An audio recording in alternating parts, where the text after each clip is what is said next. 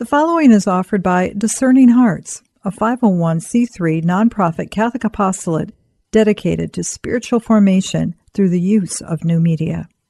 To download this selection, or to browse hundreds of other programs, or to contribute to our mission with a charitable donation which is fully tax deductible, visit our website at discerninghearts.com. Welcome to Seeking Truth with Sharon Doran. Sharon has a passion for Scripture that will motivate and challenge you to immerse yourself in God's Word and apply His message to your everyday life. Visit seekingtruth.net to learn more about bringing Seeking Truth to your parish or to become an online learner. Today, Sharon presents Part 1 of the Gospel of Luke, Chapter 7. And now, Seeking Truth with Sharon Doran. Okay, I want to ask you a question. Who was pregnant first, Elizabeth or Mary? Right. And the angel said, your kinswoman, Elizabeth, in her old age has conceived a son, and this is the 6th month. So, John the Baptist is 6 months older than Jesus. We know that. Now, 30 years later, John the Baptist will begin his ministry 6 months before Jesus because they started their ministries when they were each 30 years old. John is first. He is the forerunner. He's 6 months before Jesus. He's the forerunner of the Messiah. He has quite a ministry going. Disciples are coming to him. He's preaching with great conviction, full of the Holy Spirit, and his message is not easy to hear. He doesn't pull any punches. He's a very, very strong preacher. And when John saw Jesus, he knew this is what he's been preaching for. He's done. He's done. All his disciples, all his ministry, this is the reason he's been preaching. John bore witness to Jesus Christ, and he cried, this is he of whom I said, he who comes after me ranks before me, for he was before me. He who comes after me ranks before me, for he was before me. Yes, he was 6 months before him. But 6 months after him, he comes after him, but he ranks before him. He's acknowledging the divinity of Jesus Christ right there.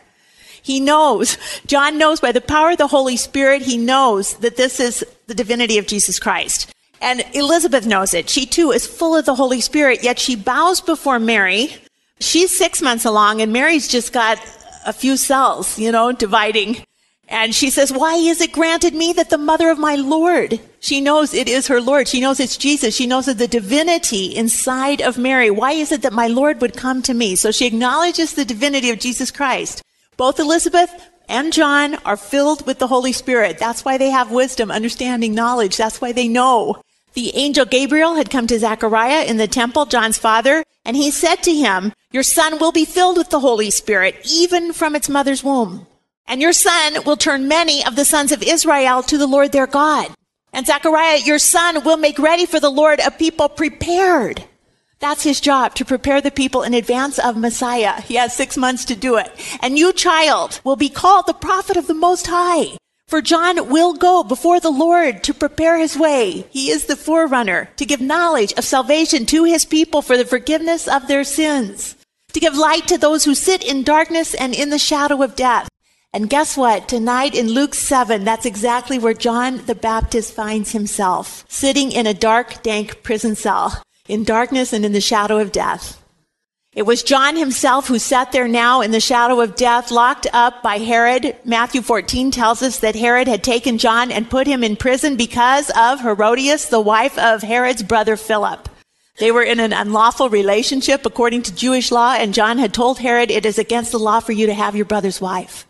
And Herod would have killed John, it says. But Herod was afraid of the people because John had quite a following. He had many disciples that were listening to his preaching and believing his Holy Spirit message. And the people thought that John was one who spoke for God. The people knew the truth. They said, he's one who speaks for God. You can't hurt John. So there the greatest prophet of all time sits in a dark, dank prison cell, doubting, did I hear this right? And in Luke 7 tonight, the disciples of John the Baptist told him of all these things, and John called to himself 2 of his disciples and sent them to the Lord, saying this, are you he who is to come, or shall we look for another? John wants to know, are you him? Are you the Messiah? Did he get it wrong? Does he have it right? He's sitting in this prison wondering. And when the men had come to Jesus, they said, John the Baptist has sent us to you, saying, are you he who is to come, or shall we look for another? And in that hour, in that exact hour, Jesus does something. He goes out and does many more miracles. Before he even answers John back, he cured many diseases and plagues and evil spirits, and many that were blind were bestowed sight in that hour. He goes out and does all these miracles. Now, why would Jesus immediately in that same hour go and do all these miracles and heal the sight and all these things? To fulfill Isaiah 35, and so that John would know for sure this is him. Isaiah 35 says, "Then shall the eyes of the blind be opened, and the ears of the deaf unstopped. Then shall the lame man leap as an horn, and the tongue of the dumb shall sing." It's Isaiah. It's Handel's Messiah. He fulfills every single one of them. Jesus answered them, "Go and tell John. Go and tell John what you have seen, what you have heard. The blind shall receive sight, the lame will walk, the lepers are cleansed, the deaf can hear, the dead are raised up." He did that in Nain. The poor have had good news preached to them. I am him. That's what he's saying. I am. Tell John. You saw it in this last hour. I just did all these things for you to be eyewitnesses so you could see and hear and go tell John. And blessed is he who takes no offense at me. So they go back and tell their master, their disciples of John, and they go back and tell him everything they'd seen and everything they'd heard. It's him, John. It's him. How encouraging that must have been for John. His job's over. His job's done. He's the forerunner to Jesus Christ. And when the messengers of John had gone, Jesus began to speak to the crowds concerning John. What did you go out to the wilderness to see? A reed shaken by the wind? Is that what you wanted to see? A reed shaken by the wind? Well, that's no big sight in the desert. It happens all the time. There's reeds blowing in the wind all the time in the desert. What did you go out to see? Because John is a reed that will not be shaken. John doesn't sway. His message doesn't go back and forth for itchy ears. Like St. Paul told Timothy, for the time is coming when people will not endure sound teaching, but will have itching ears. They will accumulate for themselves teachers to suit their own likings.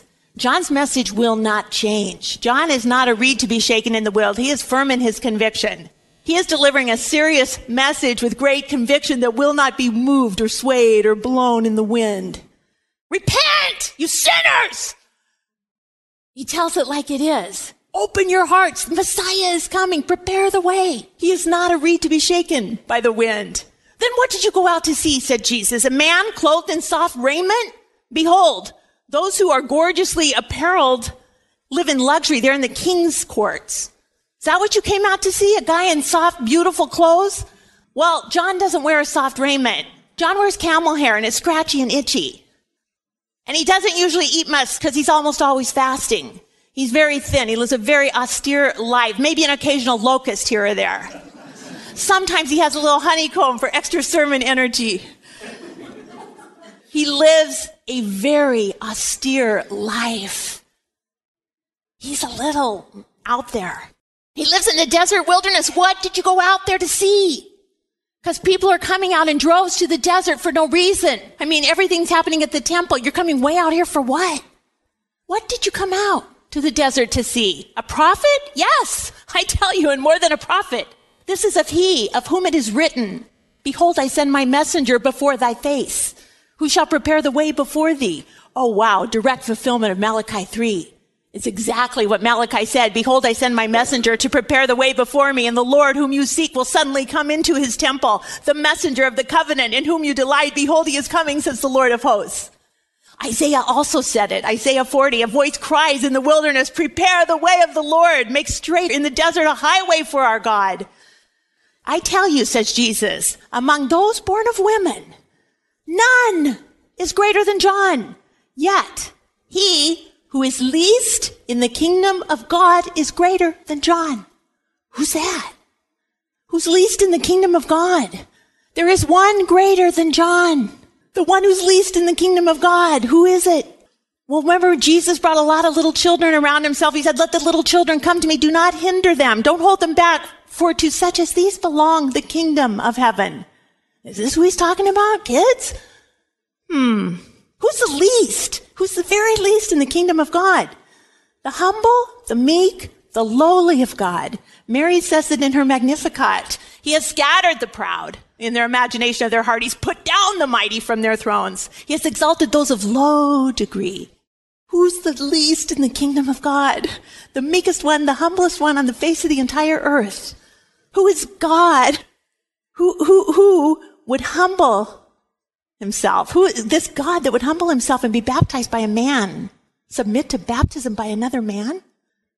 Who is this God that would come into the body of a little bitty baby who needs to be burped and fed and diapered? Who is this humble, meek God? Who is this that's least in the kingdom of heaven? Who's going to be laid in a feeding trough for beasts? Bread for the world?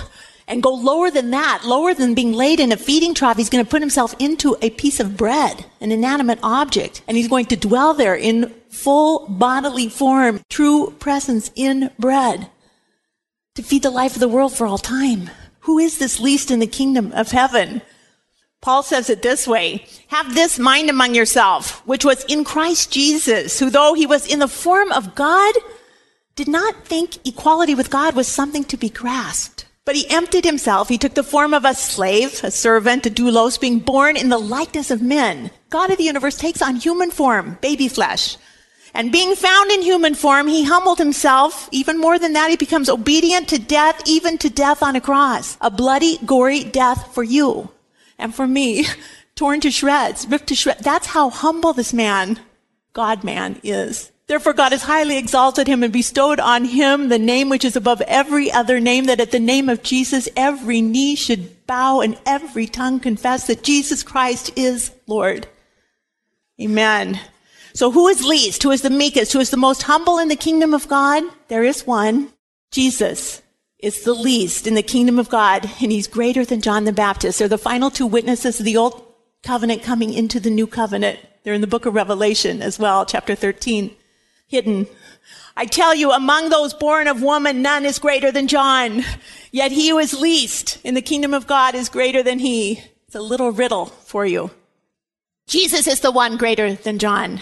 But John had to come. He had a mission. He had to announce the greatest one coming, the humblest one, the one who is greater than he. I must minimize so he can maximize. I must decrease so he can increase. My job's done so his can continue. When they heard this, all the people and the tax collectors justified God, having been baptized with the baptism of John. The sinners submitted to it. Their hearts were open. Their hearts were contrite. They went into the Jordan River, into the dirty Jordan River, and got baptized by John. But the Pharisees and the lawyers rejected the purpose of God for themselves, not having been baptized by them. What'd you come out here to see then? The Pharisees would go all the way out to the desert wilderness to scope out the competition. Why are all the people going out here? They're not coming to temple anywhere. They're all chasing out to the desert to see this new preacher in town. What is he saying? Who is he? What's he doing? Is he the Messiah? They're not going to lower themselves to a baptism of repentance, especially when they have nothing to repent of, because they keep the law to perfection. Why would we possibly do that? Jesus, who is perfection, sinless, he's perfection of the Father's love. He does submit to a baptism in water in the dirty Jordan River by another man. He had no need for it. He's the humblest. He's the meekest on the face of the earth. There is one greater than John, one more humble, one more meek. The Pharisees are offered to be washed clean from sin in the Jordan River. Come, be baptized by John. Even Naaman in the Old Testament, the Assyrian general, humbled himself, got into the dirty Jordan River even when they had better rivers in Damascus. But the Pharisees won't do it. Absolutely not. They needed no baptism. They were perfect.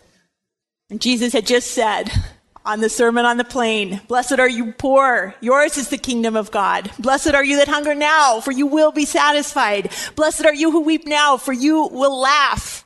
Blessed are you when men hate you, and when they exclude you, and when they revile you, and cast out your name as evil on account of the Son of Man. Rejoice in that day and be glad. Leap for joy, and behold, your reward is great in heaven.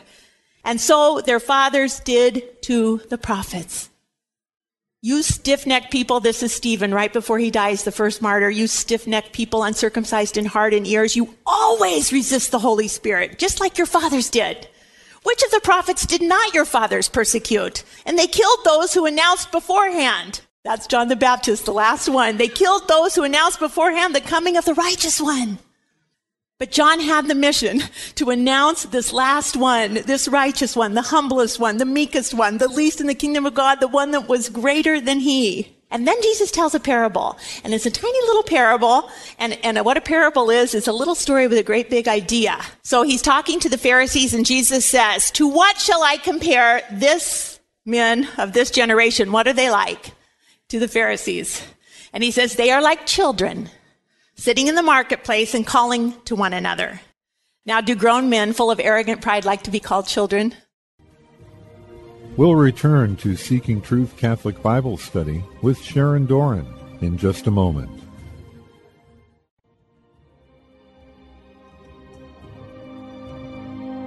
Did you know that Discerning Hearts has a free app in which you can find all your favorite Discerning Hearts programming? Father Timothy Gallagher, Dr. Anthony Lillis, Deacon James Keating, Mike Aquilina, Dr. Matthew Bunson, and so many more are found on the Discerning Hearts free app. Did you also know that you can stream Discerning Hearts programming on numerous streaming platforms such as Apple Podcasts, Google Play, iHeartRadio, Pandora, Spotify, Stitcher, TuneIn, and so many more? And did you know that Discerning Hearts also has the YouTube page? Be sure to check out all these different places where you can find Discerning Hearts.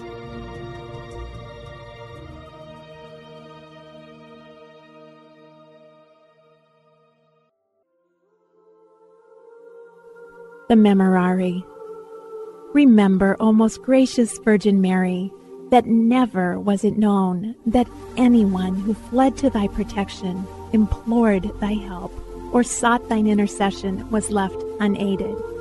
Inspired by this confidence, I fly to thee, O Virgin of Virgins, my Mother. To thee do I come, before thee I stand, sinful and sorrowful. O Mother of the Word incarnate, despise not my petitions, but in thy mercy hear and answer me. Amen.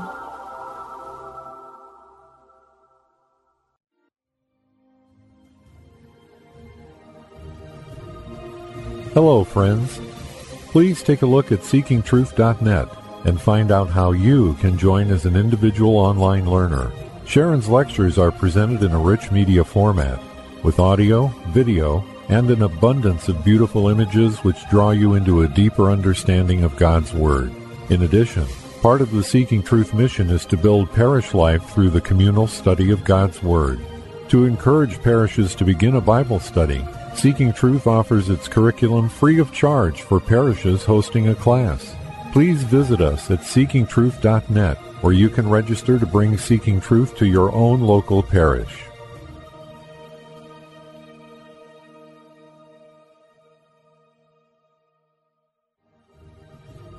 We now return to Seeking Truth Catholic Bible Study with Sharon Doran. They are like children sitting in the marketplace and calling to one another. We piped to you and you did not dance. We wailed to you and you did not weep. What is this? Children in the marketplace. They want to play different games. And the biggest games in first century antiquity, the biggest events in Jewish life were funerals and weddings. They both lasted 7 days. They were the big events of life. Someone dies, someone gets married. Someone dies, someone gets married. Both are to be celebrated. Two biggest events, funerals and weddings. We piped for you and you did not dance. We wailed and you did not weep. Do you want to play funeral today or wedding? You know how children role play? Do you want to play funeral or wedding? We want to play wedding. We want to play wedding. We want to play funeral.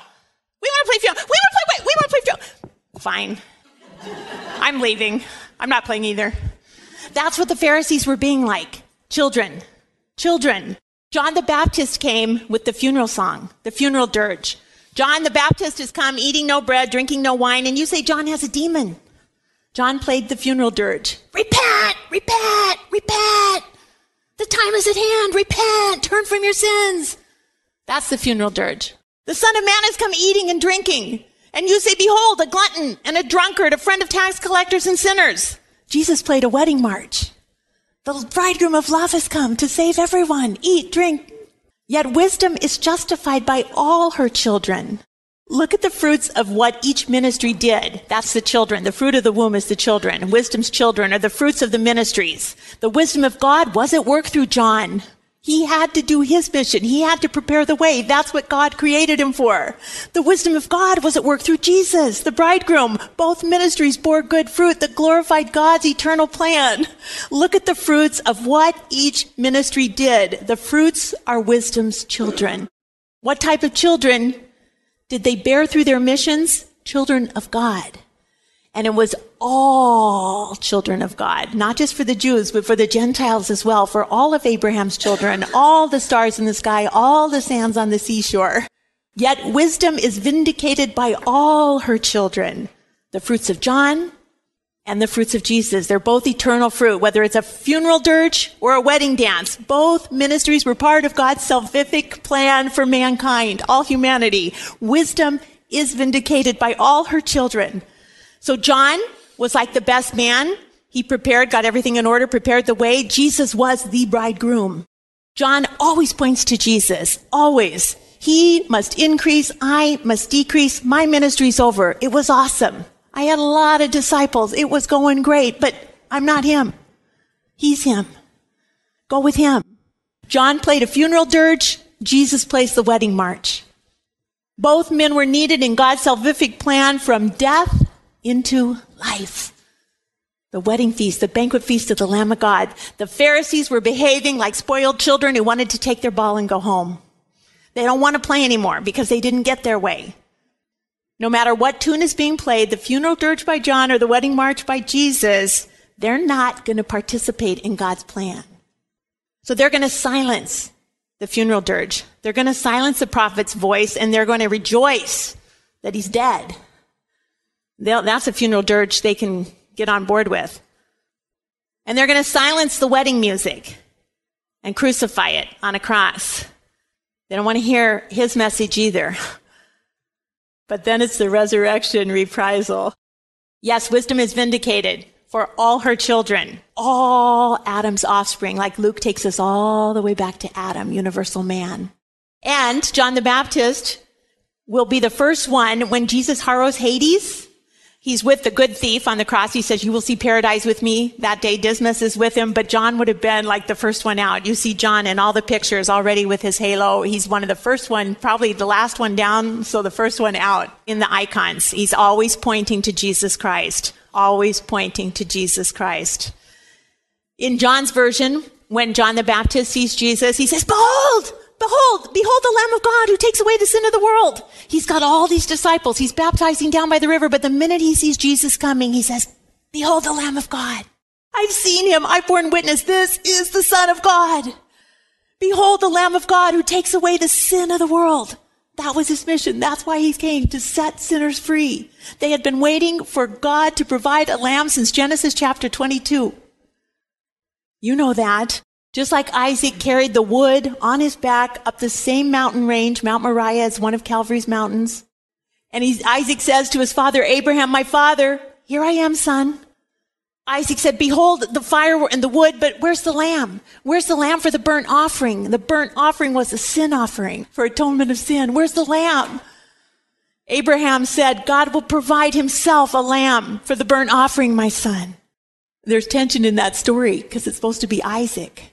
But Abraham says, God will provide a lamb. And God does provide a lamb. Because of Abraham's faith, God stops Abraham in the nick of time and says, your faith has saved you. But God will not spare his only son with the wood on his back up the same mountain range. Years later, God will provide a lamb, just as promised. What Abraham found in the thicket was a ram, not a lamb. And they used the ram that time, the ram that was caught in the thicket. But God will provide a lamb one day. And it will be a lamb caught up in a thicket of thorns also. And it's Jesus Christ, the Lamb of God. God will provide for himself a lamb, a burnt offering, my son. The Lord will provide. And it is said on that day, on the mount of the Lord, it shall be provided. And the Lord says to Abraham, by your descendants shall all the nations of the earth bless themselves, because you, Abraham, have obeyed my voice. God will provide a lamb. And see how this lamb's blood is for every continent on the face of the earth, all humanity, the sin offering, the Lamb of God. Behold, behold the Lamb of God. He's also the final Passover lamb with the Exodus story, but we won't go into that. But we say at Mass every time, Lamb of God, you take away the sin of the world, have mercy on us. Lamb of God, you take away the sin of the world, have mercy on us. Lamb of God, you take away the sin of the world, grant us peace. And then the priest holds up the Eucharist It's been transubstantiated. It's the true presence of God. And he says, behold, the Lamb of God who takes away the sin of the world. Blessed are those called to the supper of the Lamb. So every time we go to Mass, we're going to the supper of the Lamb. Once for all, it's an unbloodied sacrifice. We're sacrificing the Lamb of God, Jesus Christ. And we say, all of us, what the centurion said tonight, we say, Lord, I am not worthy that you should enter under my roof, the roof of my mouth. But only say the word, and your servant will be healed. Me, thy servant, will be healed. Because that's what the Eucharist does. It heals us. That's why he came, to heal us from all the woundedness of living in this disordered world. Only say the word, and my soul shall be healed. The word of God is very, very powerful. We'll sing this all the way through Luke. His word has authority. His word has conviction. His word has power, healing power. The word of God is amazing. And we see that tonight in the healing of the centurion's servant. Now imagine that you are living by the Sea of Galilee in this time, first century Israel. It's beautiful. It's quiet. It's up away from the city. And then they come. They come. The Roman Empire is spreading throughout the land. They're coming everywhere. They're advancing. They have troops. They have trained army. And Mary's sitting there mending by the Sea of Galilee. And all of a sudden, the Roman soldiers are coming into town. This is what it was like in that day. We know that from Luke 2, that in those days, a decree had gone out from Caesar Augustus. He was the very first emperor of Rome, that all the world should be enrolled. Now go 30 years later. 30 years. Jesus will be 30 now. And it's the 15th year of the second emperor of the Roman Empire, Tiberius Caesar. Pontius Pilate, a Roman prefect, has been made governor of Judea where they live. And Herod, a puppet king, an Edomite, half Jew, half Edomite, he has been made the tetrarch of Galilee. But the first guy was Julius Caesar, and you know him from your history studies. He died in 44 BC, 44 years before Christ, on the Ides of March. On March 15th, Julius Caesar, was assassinated in Rome. It was a conspiracy of Roman senators led by Cassius, Decimus, and Brutus. They had concealed knives under their garments and their robes, and they assassinate Julius Caesar. And he says before he dies in that Shakespeare play, even you, Brutus, my child, even you. Julius Caesar is dead. He had named his nephew Octavius. He didn't have his own children. He had a nephew, Octavius. He gave everything, his whole will and testament, to his adopted son and sole heir. Now, Octavius at the time was 18 years old. And young Octavius was advised, he got much counsel not to accept his uncle's bequest because he was only 18. He wasn't prepared to deal with the hazards in the Roman politics and power.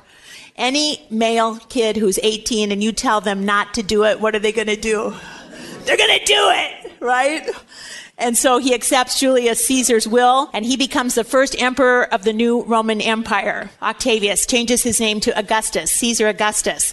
2 years later, in 42 BC, 42 years before Christ, 2 years after his death, the Roman Senate declared posthumously that Julius Caesar is a god, that he is deity. This is the fastest growing religion in the Roman Empire, the imperial cult, that the emperors are now gods. Okay? And it's the deity of men making themselves gods. That's way back in Genesis. We can be our own gods, right?